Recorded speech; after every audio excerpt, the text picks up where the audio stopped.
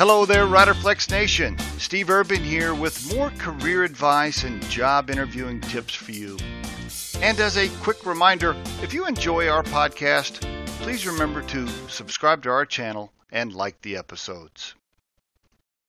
You should have a good summary list of things that you want to say at the end of the interview. These are key points that cause the recruiter or the company to want to hire you. Key things that emphasize why you're a great match for the job.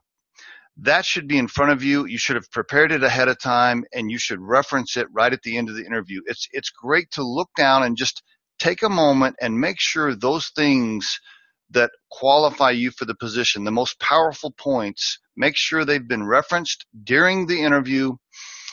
And even if they have, you might want to re-emphasize a couple of them right at the end, because that leaves the recruiter and the interviewer with some powerful information and good reminders as to why you are the right person for the job. So please prepare that ahead of time. Have it with you. Don't be afraid to reference it.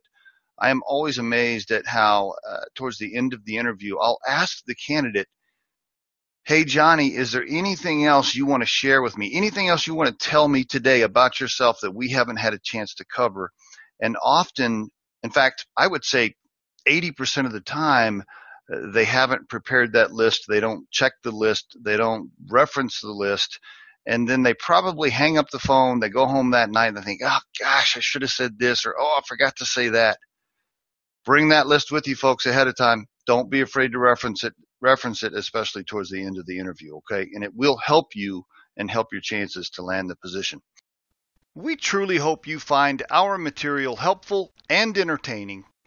And in the spirit of giving back, RiderFlex donates half of all proceeds gained from this podcast to the Volunteers of America and their efforts to support veterans with employment services. You can become a supporter of this podcast, by the way, by visiting Anchor FM. That's anchor.fm/RiderFlex. And as always, you can send us your questions or suggested topics, and we'll help in any way we can.